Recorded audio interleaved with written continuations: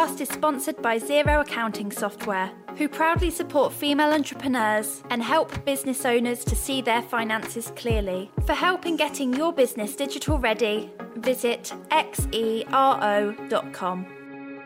Hello everybody and welcome back to the She Can, She Did podcast. The year is 2020. I'm feeling good. I don't know about you, but I am oh so ready for all of us to absolutely make the most of this year. It feels like such a mammoth break since I last recorded on here. But first things first, Happy New Year. I hope you all had such an amazing, well-deserved break over the Christmas holidays and are feeling rested, refreshed and raring to go. I don't know about you lot, but my alarm on Monday morning was really rather painful after 2 weeks of completely slobbing out and doing whatever I want, eating lots, drinking lots. I had a little trip up to Edinburgh, went to the Peak District, lots of fresh air. I really want to do it all over again, to be honest. However, I've downed my coffee, I've got my new notebook, and I'm so happy to be back and feel genuinely excited for what's to come this year. Not just for She Can, She Did and my plans for this business, but for all of you as well and your plans for your businesses too. I feel like if we all club together and make a deal that 2020 is going to be our year, girls, we can't go wrong. We're all going to smash our years, smash our goals, etc. Basically, I'm determined to make it a good one.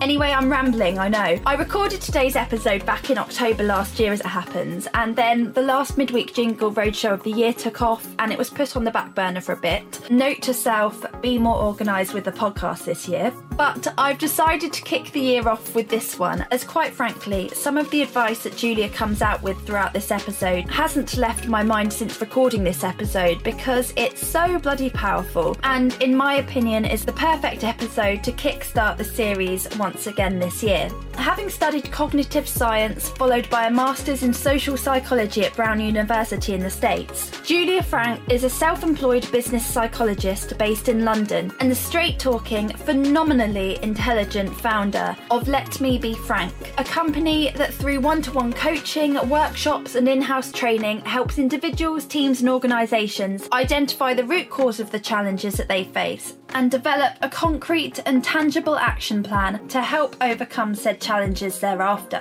As a self-confessed geek, which I always have a huge amount of respect for, who loves to learn new things, Julia opens up about the challenges of learning to outsource and not wear every hat as a founder, which may or may not include a rather amusing teething problem she encountered when she tried to teach herself how to use Google Ads. We also discuss why credibility is so ridiculously important in a world where anyone can claim to be an expert in anything online nowadays, and how, as a service-based business with no network in London when she moved here, she approached marketing her skills and said credibility whilst actively building a supportive network of friends who are always on standby and willing to challenge her. Plus, she offers some seriously powerful advice for all of us on how we can all better manage stress, rewire our brains and deal with our inner critic, which, let's face it, we all have, on a day-to-day basis, that, if you're anything like me, will hopefully inspire you. Basically, I genuinely got so much out of recording this episode and hope you find it, given that it's the first episode back for 2020, to be a really worthwhile natter for you too. I mean, you know how I start. Do you want to just explain what your business is all about and we will ramble away from there? Yeah, perfect. So my name's Julia. I run a business called Let Me Be Frank, which is a play on my last name. And it's a consultancy kind of taking evidence-based strategies and tips and tricks kind of thing to like help people improve their work performance and achieve more well-being in their life. And overall, my vision was always to take kind of research and make it more accessible for people to be able to implement in their day-to-day life. Yeah, which I love. And we had when did we meet? Like, it was earlier this year, right? I think actually last year, late last, maybe? What, when we were for coffee? I think, was it this year? No, that has to be. Time is going so fast, I don't remember. Oh my gosh. Well, we basically, like, to set the scene for everyone listening, the idea was that I was looking for something to open the mingles with, wasn't it? But I only had 10 minutes and I wanted you to kind of work your magic on all of us and then realised that we need a bit longer than that, don't we? So here we are. And so this podcast, I feel like it's going to be a bit different because I want to know your story, but I'm also so intrigued for those tips and tricks because I need them. I think we all do. Yeah, you saw it. Like, I mean, this is why you're so good. You bought me a blooming coffee. Like, it's just, I arrived to everything so flustered, and then you just kind of hand over your oat milk latte. You've got everything through. I love it. Yeah, I mean, happy to kind of share things as we keep going. I feel like I need to be more Julia. That's going to be my goal from now on. Right, Right, let's start with where the idea came from, because what I love about you is that you're a bit of a geek, and I love that. Yes, So you've got very outwardly. Yeah. I have a whole lot of respect for geeks. Basically, you've done the work, you've done the research behind it to be able to do what you do, and that's why I respect you, because I think it's so easy nowadays to kind of call yourself any kind of title, market yourselves online as anything, but actually you've got the kind of credibility. And it kind of came out of a frustration of that credibility. So kind of to give a little bit of background, I studied cognitive science and then did a master's in psychology, both at Brown University in the US. And I was always dead set into going into academia. I was like, I'm going to do a PhD. I, had spent 5 years in research, and I was like, I love this. And the further I got into it, the more I kind of realized that this knowledge that we were researching and creating was really then written up and presented to other people who had degrees, who had masters or PhDs. And yes, these articles are accessible online, like you can physically access them, but actually being able to read them, being able to digest them, being able to figure out, is that a good research study or is it not? Does this actually apply to me? Kind of takes a little bit of just knowing what you're looking for and being able to digest that. And I got this. I remember some of the articles I used to read at uni, and I just think an academic writing, it's a different language. You know, it's kind of, you write for other academics, and it's for your kind of average Joe on the street. It's a different ballgame. Yeah, and you have to be like in the right mindset to kind of get into it, and so the longer I spent into it and kind of contemplating, do I really want to do a PhD or not, I realized like actually I really want to take some of this and be able to apply it. And the flip side of it, I then started working for a startup in the mental health tech space, and they were very young, didn't have a name. I was kind of like, project manager, went into it. And there it was all about the bottom line. Can we get investment? Like they had done a friends and family round, but it was kind of like it was all about speed and not necessarily about like, hold on, wait a minute. Do we actually know if we did this 100% right? And if we actually put in the research that we needed to. And I kind of, what I do now kind of came out of the frustration of both being like, okay, so one, in my opinion, is kind of keeping that knowledge. The metaphor there is like in the ivory tower, and the other is kind of just running with it and having a speed and being able to move really, really quickly, but not really knowing if you're actually validating it enough. And so that's where I became really interested in the intersection of the two. And it took me a while to kind of get to that point because I never really intended to have a business. It just kind of grew organically, where both my parents are self-employed. So I never had this model of like a traditional job and a traditional mortgage and really wage and it rubs off, doesn't it? And it so rubs off. And it was funny because it rubbed off the other way, where I was like, I will have a steady income. Like there's like somebody interviewed me when I was like 8 or something, like a friend, and was like, oh, so what do you want? And I was like, a sustainable like income. And both my parents were like, just where? Right? Yeah.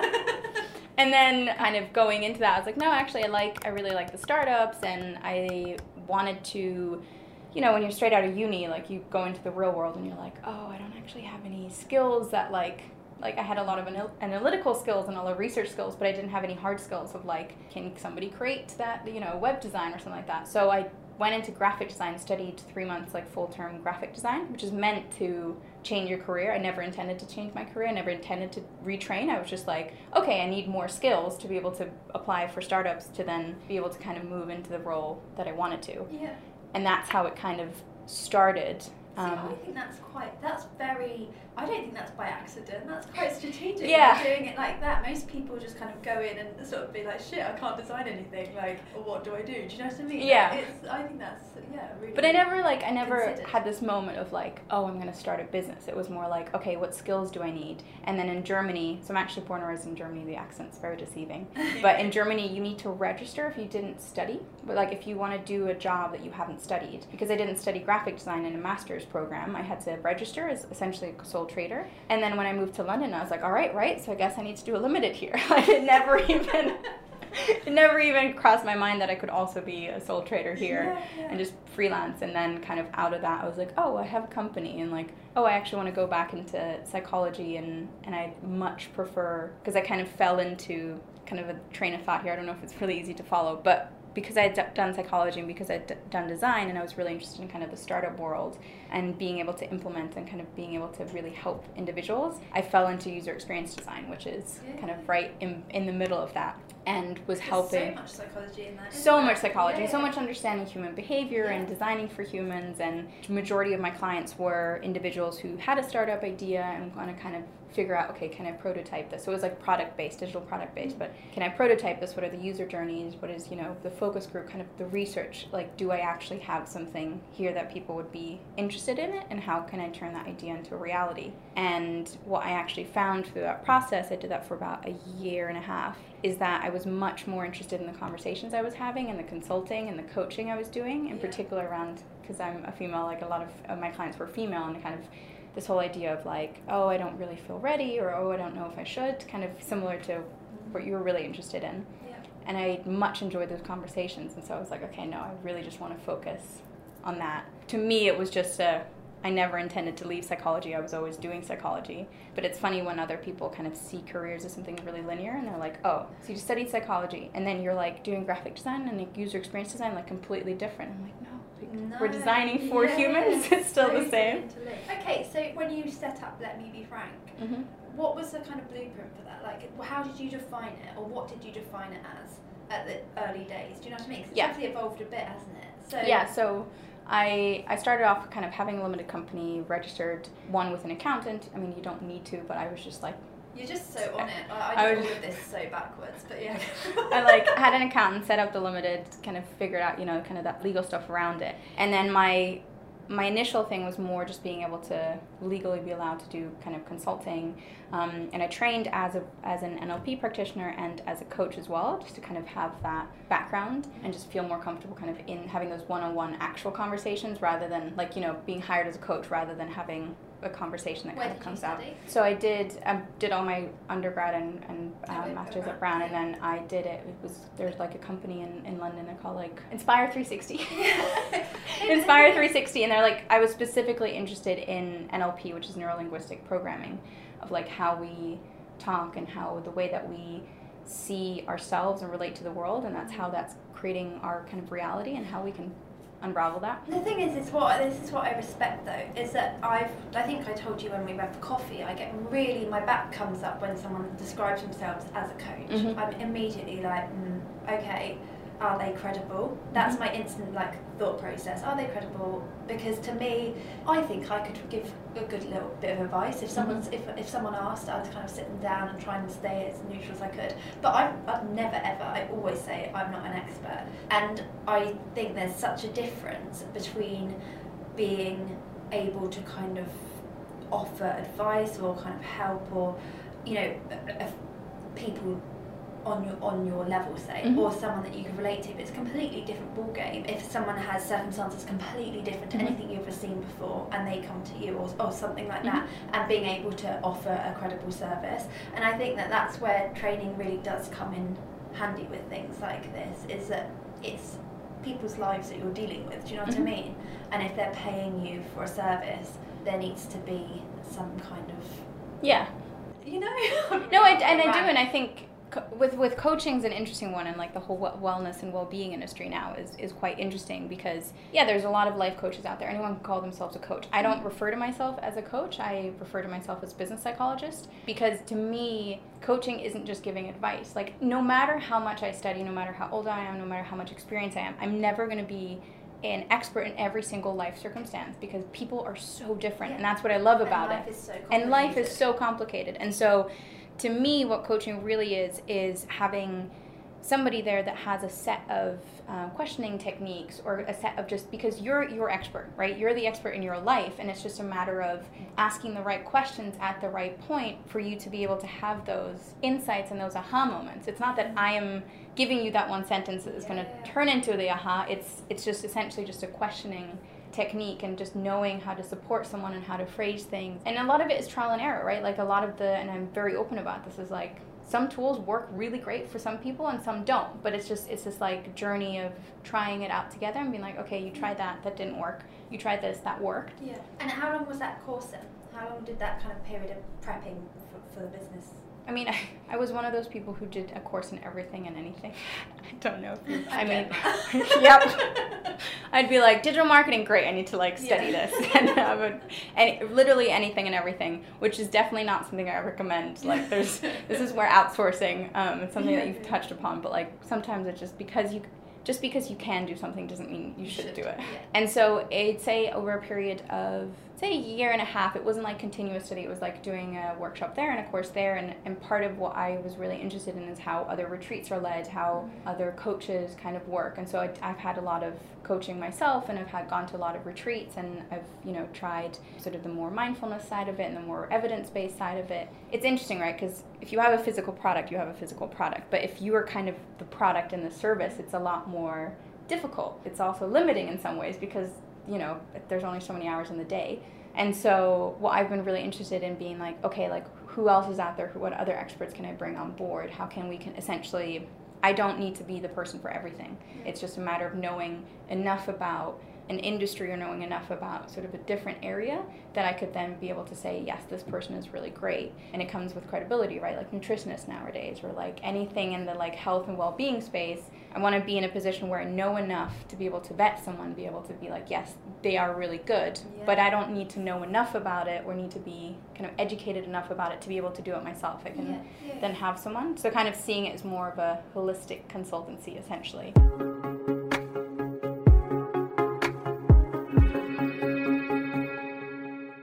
You obviously touched upon the fact that it's service-based, and to me it's a completely different ballgame. I'm really interested in how you approached marketing yourself, given that you're new to London as well. Mm-hmm. You're launching this business. I'm guessing, I don't know, what was your network like in London when you moved over? Not really existent. Yeah.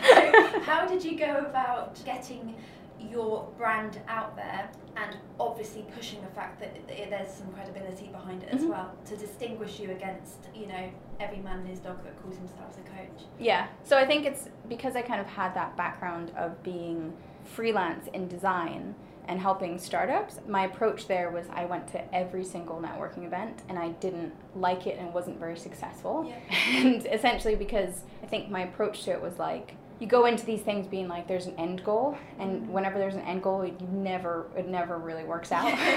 And I was just running myself into the ground, saying yes to every single coffee and every single opportunity. So when I kind of came into this and was like, okay, no, I'm going to have this set of workshops, and I'm going to go into sort of into companies, so like very different clientele, right? Because like on one hand, the one-to-one coaching is you're actually talking to your clients, whereas if I do workshops, it's typically through a manager that hires me in a company, but I'm actually not talking to the person who then ends up having the service. Yeah. And I want to talk about this because I was like, great, I'm going to set up Instagram, I'm going to have my newsletter, because everyone has Instagram and a newsletter, and I realized very quickly that I'm like, this is not where my audience is at all. Yeah, 100%. And I was like, this is going to go nowhere, because these executive managers and managers aren't going to be looking on Instagram for their like next business coach, right? And so I do not recommend this at all. I ran Google Ads. I was like, the backstory to that is I was in Lisbon at the Web Summit, which is like a tech conference, and I had just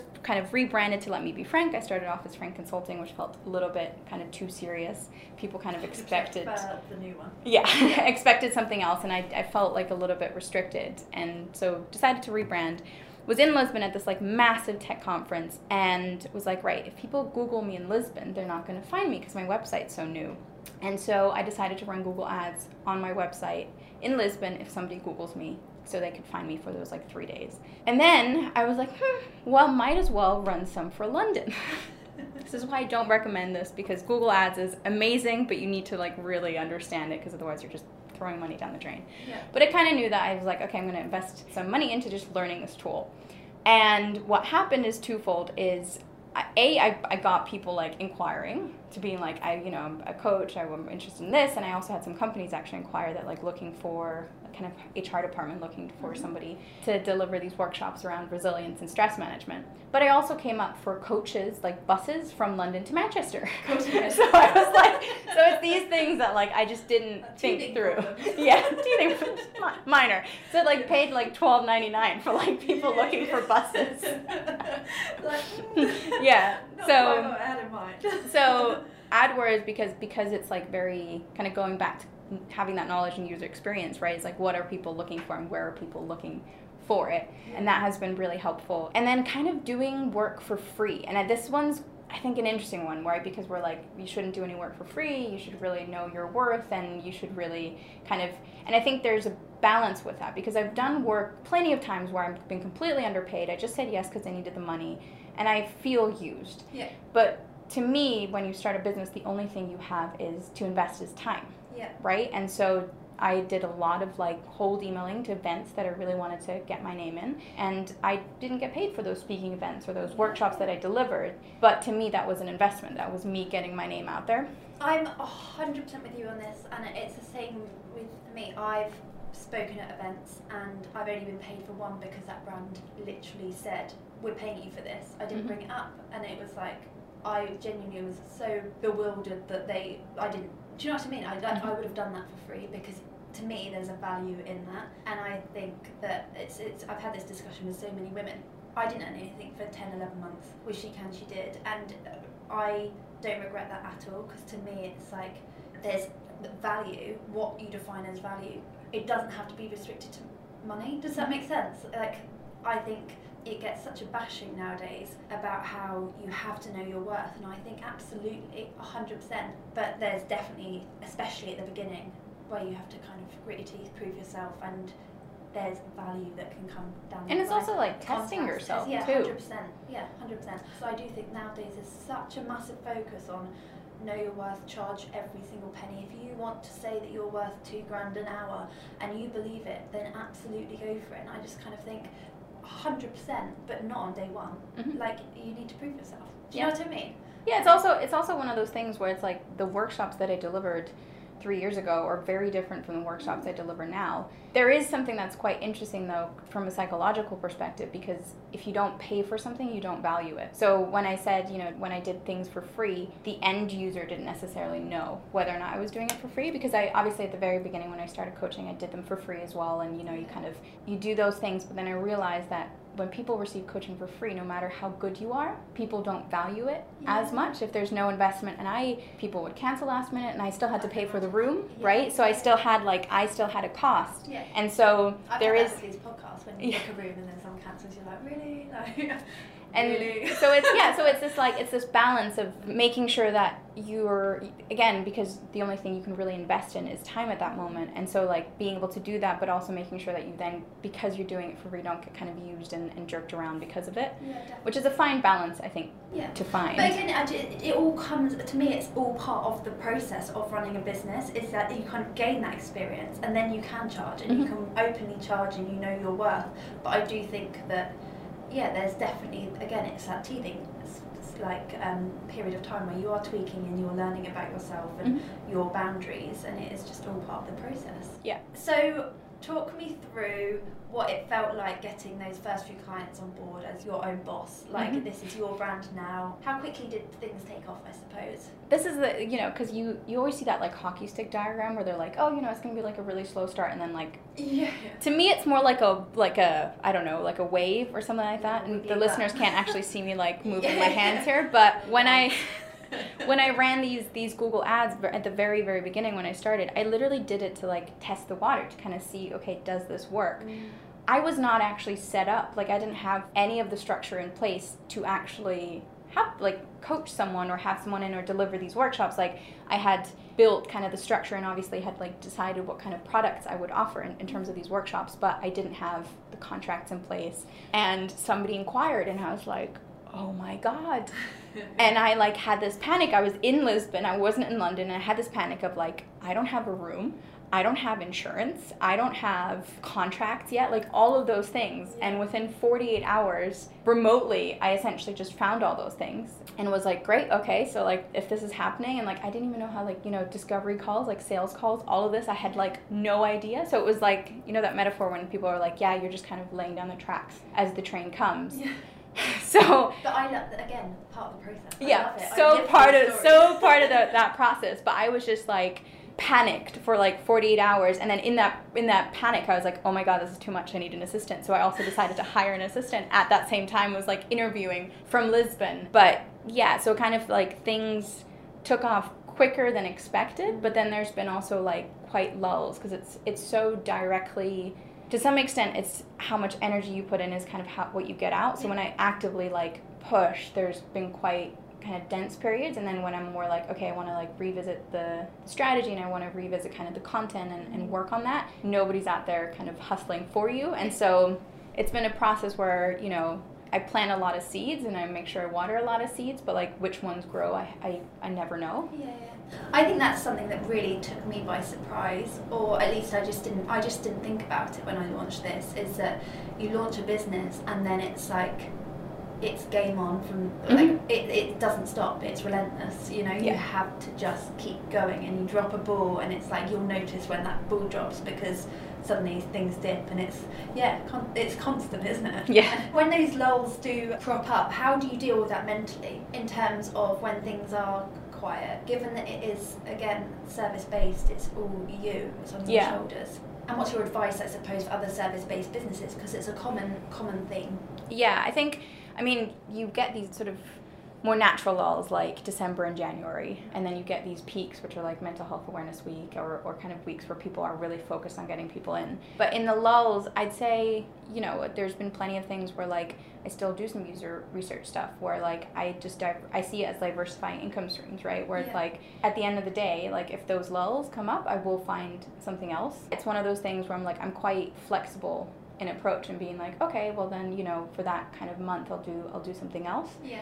But then also, I think when you're used to kind of having, and bills are regular, right? So they come every month, and if you don't have a similar income every month, and so I'm more seeing it as an average and more being like really conscious about being like, okay, I had a really good month, I'm going to put that away, rather than being like, oh, I can reinvest that, being like, okay, I'm going to put that away because I know like December and January are a little bit quieter. So those are kind of the two things of like... So true, like with She Can, She Did, every quarter I get a chunk of money, but I don't get anything in like the next 2 months, do you know what I mean? So it's making sure that you're kind of thinking ahead, like it's, and also, I don't know about you, but I really had to, when I switched over from a sole trader to limited company, I really struggled with the fact that a limited company, it's not your money, it's a business money. And it's like when you're a sole trader, you can just, the money comes in, you can put it back into the business, and then you can just pay your bills really, like, do you know what I mean? And whereas limited company, it's like, oh god, no, like when you take money out to pay your bills, it's making sure that, you know, it's not your money. It's been really interesting because so that's one of the things, because my parents were are still self-employed, but always were. Even when I wasn't, it was this whole thing of like always put 20% aside for tax. That's not your money. So that was something that I was so fortunate, because I was like, I did remember the first account, and I was like, oh, okay, wow, like that was good that I put that aside. But yeah, it's this whole thing of like, okay, calculating like, wait a minute, like how much can I pay myself, how much needs to stay in the business, what are some of the like annual spendings that I have, what are some of the monthly spendings, because a lot of like the month to month spending, some of them, especially if you're outsourcing, you can kind of dial down, but other costs, like I didn't realize how expensive it was to have a business. Like it's super easy because there's the internet and you can get anything nowadays, but like every service is now subscription based and it will charge you. Yes, so true. This podcast is sponsored by Xero Accounting Software, who proudly support female entrepreneurs and help business owners to see their finances clearly. For help in getting your business digital ready, visit xero.com.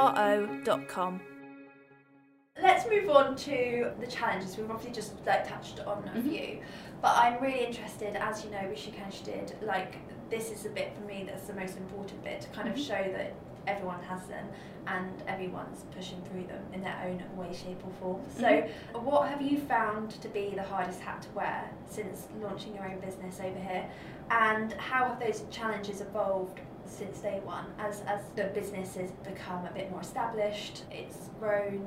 Yeah, I think the most challenging hat to wear is to not wear a hat, because I am someone who's like, oh, I can do the accounts, and like the only thing that I 100% know I can't do is the legal stuff. So I was always like, okay, I'll have an accountant and a lawyer, but like I edited my own movies and like I write my own, like there's so many things where I was just like, it would come and I was like, amazing, I'll teach myself how to do Google Ads. Maybe somebody else should have done that. But like, I think one of the main learnings I had there was to just be okay with the fact that I'm not the person to do that, and to be able to give that to someone else. And as I've evolved, because I'm service-based, it's this and you've kind of talked to other guests on the podcast about this as well, is this kind of challenge of, all right, like in order to grow, I need to bring more people on board and have more hands on deck, but in order to have more hands on deck, I need to earn more, but in order to earn more, I need to have more hands on deck. And it's like this like constant, it's like constant circle of, okay, what would it mean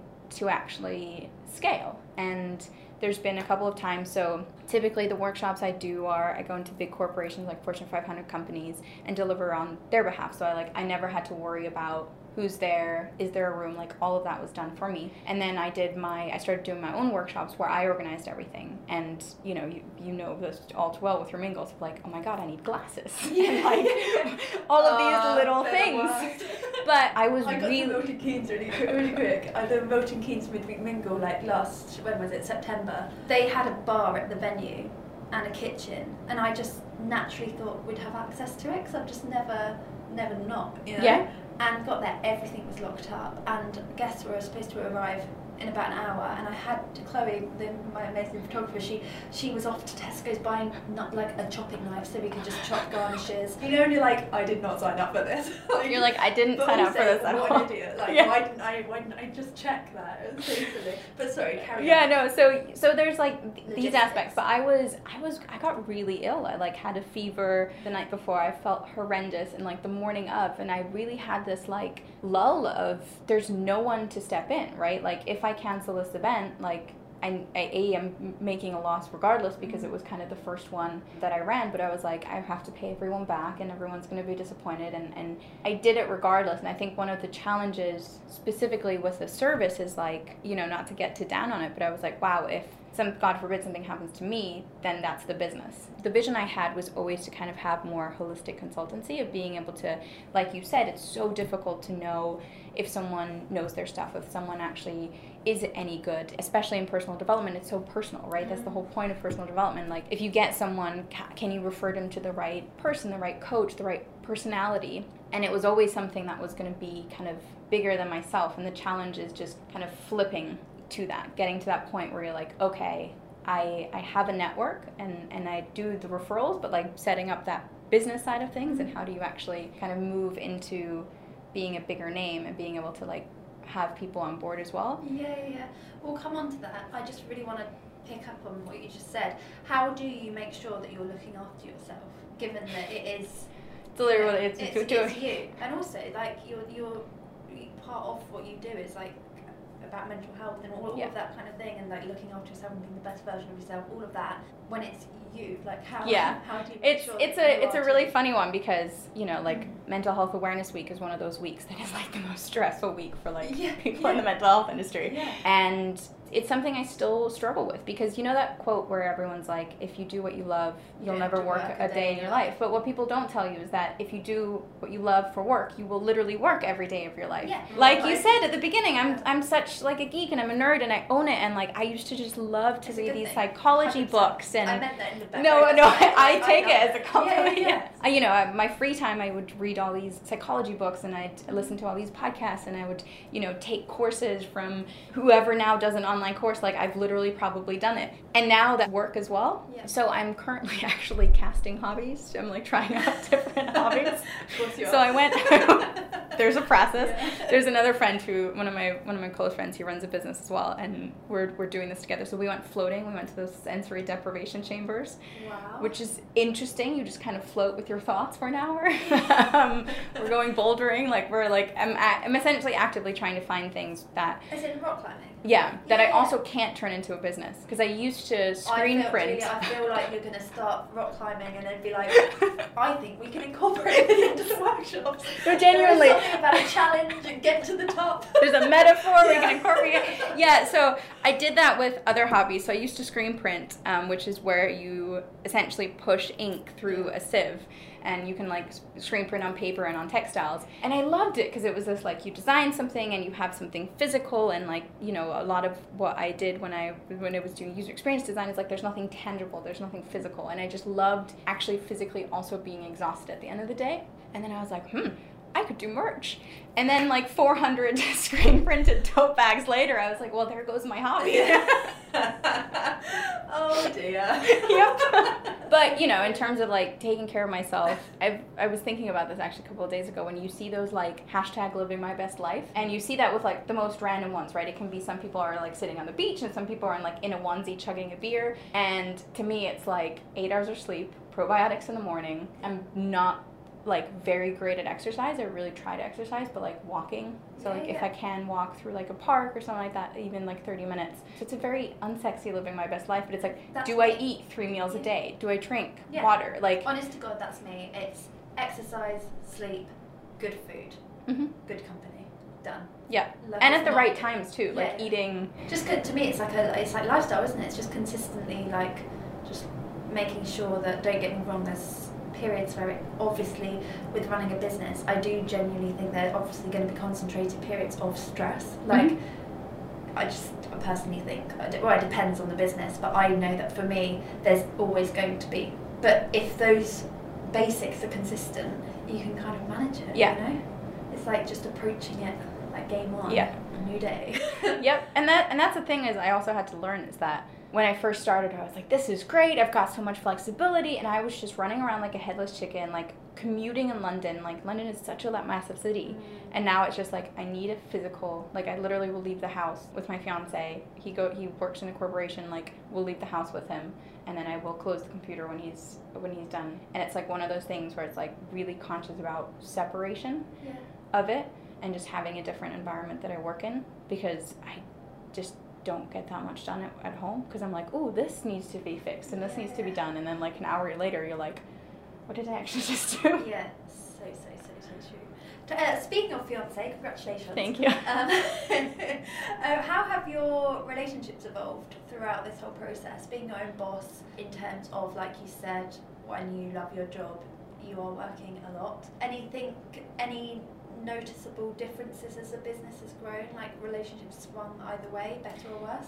Yeah, I mean, I've always been really fortunate that I'm really close with my parents, and they've always been incredibly supportive, so I've always been incredibly kind of fortunate with that. And my fiance is very supportive of it as well, and he's kind of my biggest critic but also my largest supporter, which I think is exactly what you need, right? You need someone being like, okay, do you actually think this is a good idea? Like it's great. Oh my God, you couldn't have a yes person. No. Yes, dear, is perfect. Yes, no, that would not fly. And that's, I don't have, like, all my friends are like that too, like very, I mean, my company's called Let Me Be Frank. And in terms of relationships, I think it's an interesting one, because when it comes to like romantic relationships, we acknowledge breakups and we kind of like acknowledge that person is grieving, but I think what we don't really acknowledge is like when friendships kind of fall apart.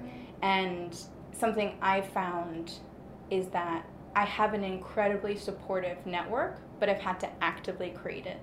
And like, yes, I love all my friends, and you know, I'm so fortunate, but my fiance wouldn't be my fiance if he wasn't supportive. And I had like, before we even started dating, I had like actively sat down a bunch of like not great relationships and was like, right, what do I actually want from a relationship? What do I actually need from a partner to be able to like have this work? And similarly with friends, like it's been really difficult, but there's a couple of friends where I was just noticing feeling really drained after a conversation, or like you spend the entire day doing something and then you have those 2 or 3 hours at the end of the end of the day, and then I'd be like, they didn't ask me any questions, they're not genuinely interested. Or I don't know if you felt like this. You start a business and all of a sudden everyone's an expert in running a small business, and everyone's like, oh, you need to do X, Y, Z, and you need to do this and that. And you're like, right, okay. But yeah, so I kind of, it's something that I've had to, and I encourage everyone to like actively kind of create, you know, this whole thing, like you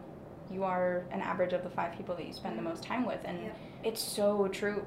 And there's this, I don't actually know where it originated, but one of these like things is don't should all over yourself. So do the things that you want and need to do, but not the things that you should do.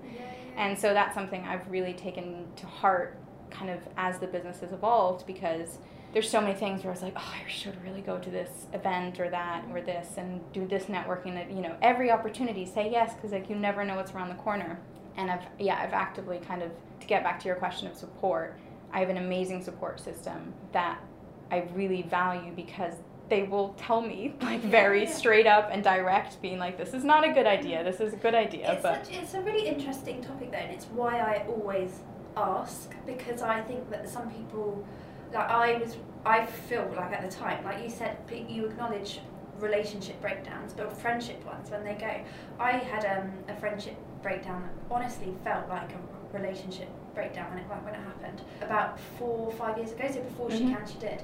And because it just got to a point where, I guess, not to go into too much detail, but I felt like I was trying to progress in career and was constantly being held back, and like that negative draining, And I remember walking away from that and genuinely like grieving about the fact that like I'd had to kind of cut that off. But I'm so grateful for walking away from that before I launched She Can She Did, because I'm so aware that I think that had I still been in that friendship group when I launched She Can She Did, I would have found it so much harder to get off the ground, because I would have had that constantly being dragged back. That's why I talk about it, because I do think that like you have to really, really think about who you're surrounding yourself with when you launch a business, because it is such a there's so many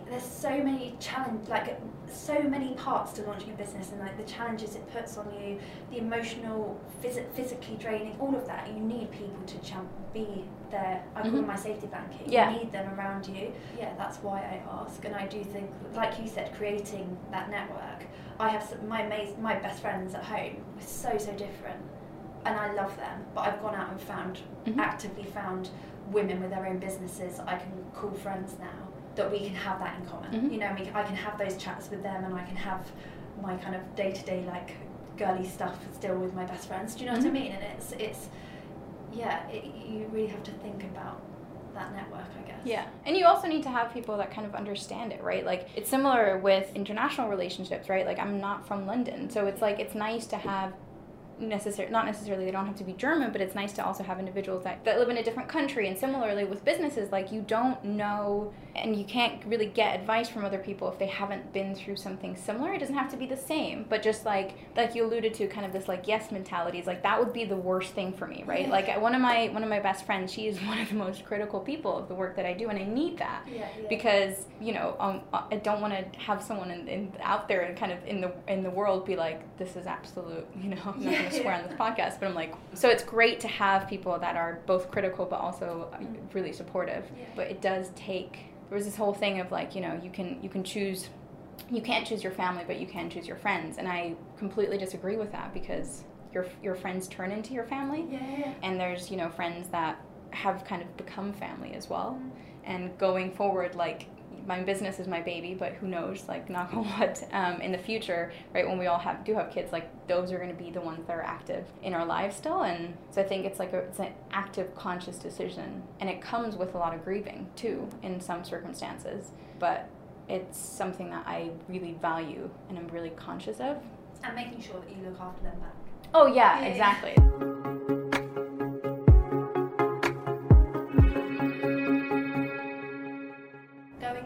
Like future plans, all that kind of stuff. You mentioned scaling, and you've mentioned like outsourcing. Yeah, where do you see this business going? That's a really interesting question, because I think, kind of to loop back a little bit to one of the mental challenges, is every day I have this like existential crisis of like, oh my God, am I really doing the right thing? Is this really what I want to be doing in 10 years? Because if you have a full-time job, like, you can quit it and you can go somewhere else, but like your business kind of, obviously I could always change my business, but or it dies. And so and so one of the things actually I've become kind of aware of, and it's sort of, you know, quite personal what goes on in my mind, so I don't know if this really makes sense, but one of the things I've really been struggling with is, as I'm doing more workshops, I'm kind of dropping into these big corporations, and what I'm interested in is cultural change. I'm interested in, how do we change the way that we work? How do we change the way that we become more sustainable in the way that we work? It's kind of like doing a workout in, you know, Heart Zone 5. You can't do that over 5 years, right? But you can go a long way in Zone 3, and kind of how do we create this sort of completely systemic change, really? I don't know if that's the right word there, but systematic change.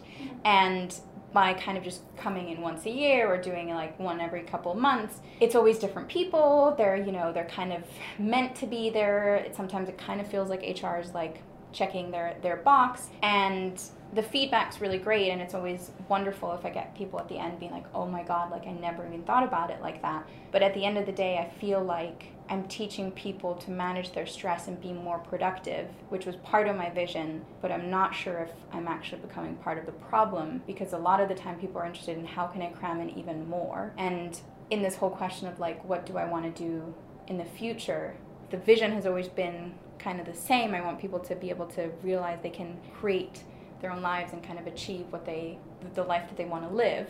It's a very active process, but is what I'm currently doing really aligning with that? Or is it kind of playing into an industry that is just wanting to have people work even harder? It's something that's still very much in thought process. But as I grow, the vision, as I mentioned earlier, was always to kind of be more of a holistic consultancy and have like people be able to like have a network and be able to refer people around that. And what will you take a cut? Yeah, again, this is where I'm not sure about the actual business model, if it's commission based, but there's a couple of really cool new businesses that kind of do like revenue sharing and things like that. So again, I haven't really figured out in detail about that, but as I'm kind of doing more research and thinking more about this kind of topic, I'm almost wondering if it would be potentially like a product, or like a digital product, or like an actual separate business that really focuses on how do we change people's mindsets, and how do we become, we teach maths, we teach science, we teach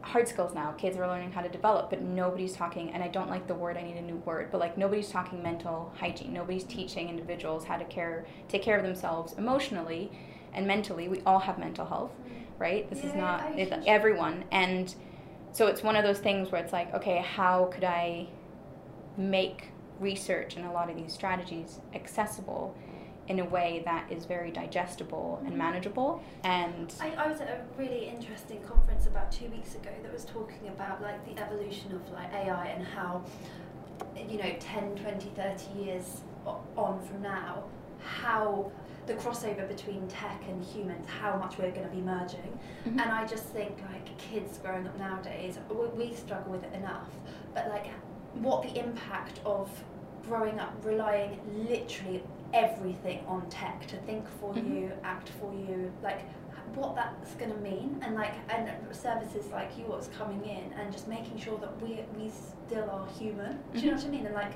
And tapping into our like core human emotions, and like just it really worries me.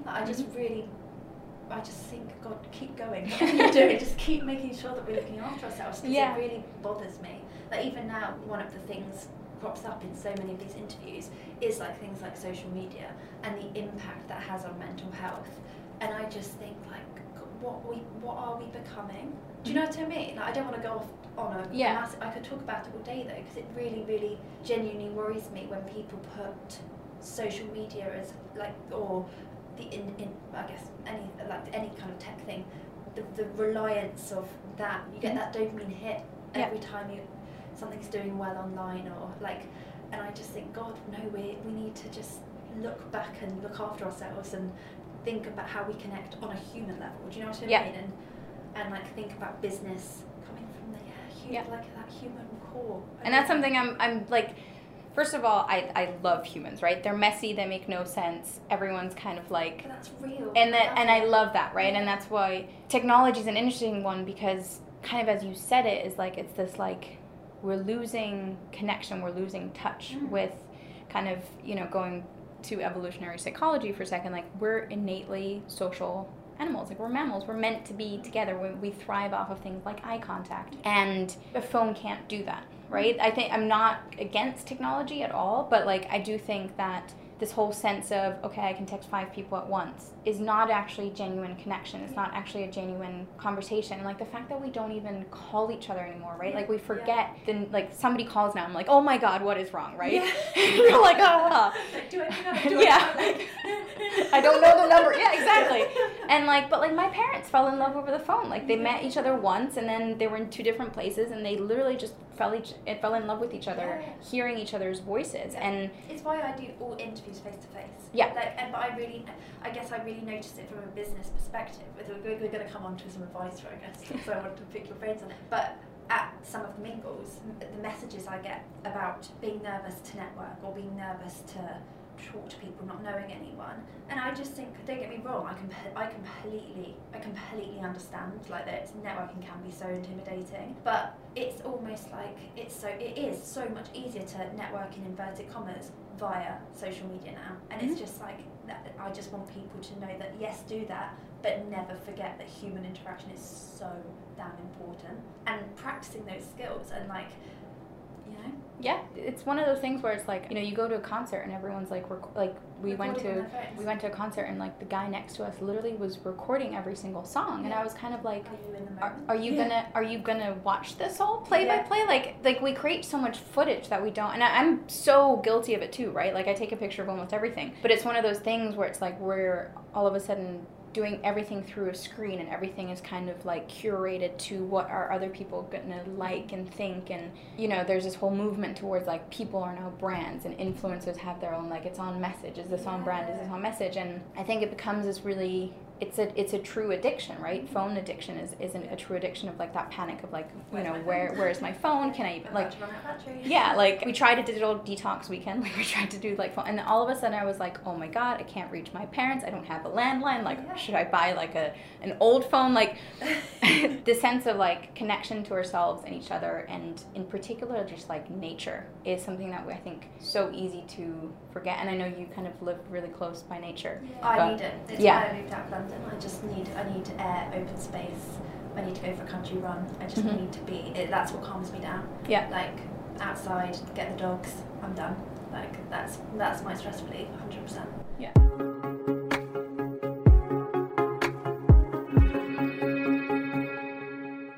In terms of your advice, I would say that predominantly the She Can She Did audience is 65-70% one girl bands, work on their own, might have businesses of up to 5-8 people. What is your advice for those female founders to like manage their day-to-day stress? No pressure. No pressure at all. Well, there's a couple of things, two actually in particular, that I always find really helpful. And I don't know if that's kind of more about managing stress, but just kind of how we interact. So I think one of the most powerful things that I've learned, actually taking a step back, is that we used to think that we kind of get born and then we grow and our brains kind of stop and that's it. And actually we realized that that's not true at all. And it's called neuroplasticity, which is just like a fancy word for saying that our brains essentially constantly are rewiring and getting the connections that we use on a day-to-day basis get stronger, and the connections that we don't use we get rid of it. Neuroplasticity. Yeah, neuroplasticity. Again, it's just a fancy word for essentially saying that. And the metaphor that is often used there is, you know, if you go through a field the first time, right, the first time you go through like grass, you don't see it. But the more often you go through that same path, the more likely you're allowed to like you'll see that like patch of dirt essentially. Yeah. And that's kind of how, the pathway, and that's kind of how our brains are too. And so there's some really, really cool research around growth mindset versus fixed mindset, and where essentially researchers realized, oh, there's people with a fixed mindset and there's people with a growth mindset. And individuals with a growth mindset, they essentially see a challenge as something like, oh, I don't know how to do this, and like this is great, I can do that. Whereas people with a fixed mindset are much more like, oh, well, that's it then. Yeah, exactly. I can't do and it. So Carol Dweck is the one who did this research. For anyone who she has an amazing book as well. And what happened is another set of researchers took that and realized that individuals with fixed mindsets, when they look at problems, don't actually activate their brains. And people that have a growth mindset are the ones that are like, okay, let's tackle this. One of the reasons that this is so powerful is because all you can do is you can add the word yet. So I don't know how to do this, death sentence, right? It's like you're in the state of like helplessness. Whereas I don't know how to do this yet, you're activating your brain, you're completely changing the dialogue. So kind of the first piece of advice there is, I don't know how to do this yet. And you can also hold each other accountable. Like I do this with my fiance, and it drives him crazy, and he does it with me too, where it's like, you say this like, I don't know how to do this, and you're like, yet, right? But like it completely changes, and it's something that when you realize that you're essentially retraining your brain, every challenge that you have is a way for you to rewire and train your brain, it's this amazing opportunity. And that's why things are quite difficult initially, because we've essentially just built these really strong pathways, and then when you do something new, it's more effortful. But the more we do it, the easier it becomes. Do you know what though? You have just, in the space of 2 minutes, basically summarised what She Can She Did stands for, because that's why I launched this. It's like, yeah, there's going to be challenges, but like, bring it on, you know? Yeah. And it's that if they can do it, there's no reason why you can't. Just tap into that, work hard, like, do the research, get through it. And kind of, as that sounds. yeah, no, and that's but but that's why She Can She Did is so amazing, because we don't, like, you know, I think your founding story mentions, like, you say, like, I didn't see individuals who did this, and it's really difficult to do something when you don't see somebody represented, right? Like, especially women in small businesses, like, they're underrepresented. So this tapping into this growth mindset, having this understanding of, like, right, I don't know how to do this yet, is sort of the first piece. And I mean, I could go on for days, but the other thing that is quite powerful is this, to me, is this idea that we hear this a lot now, right? It's like, you know, be careful what you think, or like, careful of your inner critic and all of this. And one of the things that you know, a lot of the research shows is that, yeah, okay, a thought, you can say, oh, it's a thought, right? But actually, what is a thought? A thought is an impulse from your brain for the rest of your body to prepare it. If I told all of you I have a donut here, right, or whatever floats your boat, your mouth might start to water, but like, the reality of that donut having hit your lips hasn't actually occurred, but you might already salivate, you might already get ready for it. Yeah. And so when we have these thoughts, now I'm just thinking about donuts. I know. Thanks for that. Sorry, I should have brought a donut. But when when you go into a meeting and you already have this, like, oh my God, this is going to be terrible. Yes, it's just a thought, quote unquote, but like, actually what you're doing is you're preparing your body for a stress response. You're probably breathing more shallow. You're, probably physically bracing for impact. And so just understanding that the way that we perceive things and the way that we go into things actually cause a physical reaction, because that's what our body is looking to. And so something that's also quite powerful is just becoming aware of the mental narrative. And, we could do a whole podcast on inner critic, but like, just becoming aware of, do you have a coach in your head that is like, okay, you got this, let's go? Or do you have someone who's like, why are you doing this again, right? And like, what is the voice that you want to have in your head, and what is the reality that you want to create? I love that. I saw a hypnotherapist before the launch of the first Mingles, because to me, even though I'd done so much public speaking growing up, I had this inner voice saying, you're shit, V, like, you're not good at public speaking. And it was never that. I'd always get up there, I'd always be fine, and I'd always be told, I don't care what the problem is, you're so, like, you come, blah, blah, blah. And for me, it was just the build up to public speaking was so stressful. I'd lose sleep, I'd sweat, I'd get so nervous, handshakes, everything. Because my brain was wired telling me constantly, over and over for about 10 years, that you're not good at this. And she did a technique, is it BRWT? Or like where they kind of rewire the message that your brain's telling you. And I just think it's so powerful. That kind of, in general, like on a day-to-day basis, I'm kind of good at like telling myself I can do something, but that was one thing that was like constantly, you're not good at this thing, like over and over and over. And I remember before the Mingles, I was like, I'm not letting this stop me launching these things. I want to get over this. And do you know what? Seeing her, I was so cynical, but she tapped into that. Whatever she did, she worked her magic and basically replaced that thought process. So to me now, if someone said public speaking to me a year and a half ago, I'd instantly think, within a split second, I hate it, you're shit, etc, etc, etc, all of the variations of that. And now she asked, how I want to feel when someone says public speaking, and without thinking, my brain now tells me, I'm calm, I've got this, I'm in control. Like it does, and that has then impacted all the physical stuff. So that rewiring pattern now means that I don't no longer get the shakes, I don't lose sleep, I'm so much calmer. And I just think, God, like, go back to your advice, that the messages your brain sends you about anything you apply is just so powerful. And it's just crazy what an impact, like, kind of getting a hold of your thoughts can have on anything you set your mind to. Yeah. Do you know what I mean? I'm just so, like, the brain's so crazy. This is why, like, the brain's so awesome. Like, I can it's all I do, right, essentially. Yeah. I think it's so cool. And it's one of the things where it's like, there's a lot of like, oh, I have a lot of negative self-talk, or there's an inner critic, and everyone has that. And kind of the takeaway there is like, we're in control of that, right? We can say no. Like, you can literally be like, no. Yeah. Or you can... Like, shut up, Julia. Like, Yeah. You're actually great. Or like, you know, like something that really helps is giving your inner critic a name, right? So it can be critical Charlie or negative Nancy, or like, to me, like my really negative self is called Debbie, and I apologize if there's any Debbies around there, but like literally, like when Debbie comes to visit, like my fiance I'll say something and he'll literally be like, okay, Debbie, like, you're not welcome here. And like, we kind of have this like fun way of playing with it, but it's not me. It doesn't own me, right? It is a part of my personality that to me is like one of those things where it's like, she deeply cares about my well-being, and she deeply cares about, you know, the inner critic doesn't care if you fulfill your potential. It doesn't care if you do all your dreams. It sits like right by your comfort zone. It's like that yappy little dog that like is tiny, Jack Russell. Yeah, but just like da da da da da, right? And so if you hear your inner critic, it's amazing because you're leaving your comfort zone, right? And it's one of those things that just concerns about your well-being. And so one of the things that I also do in my workshops is give it a name.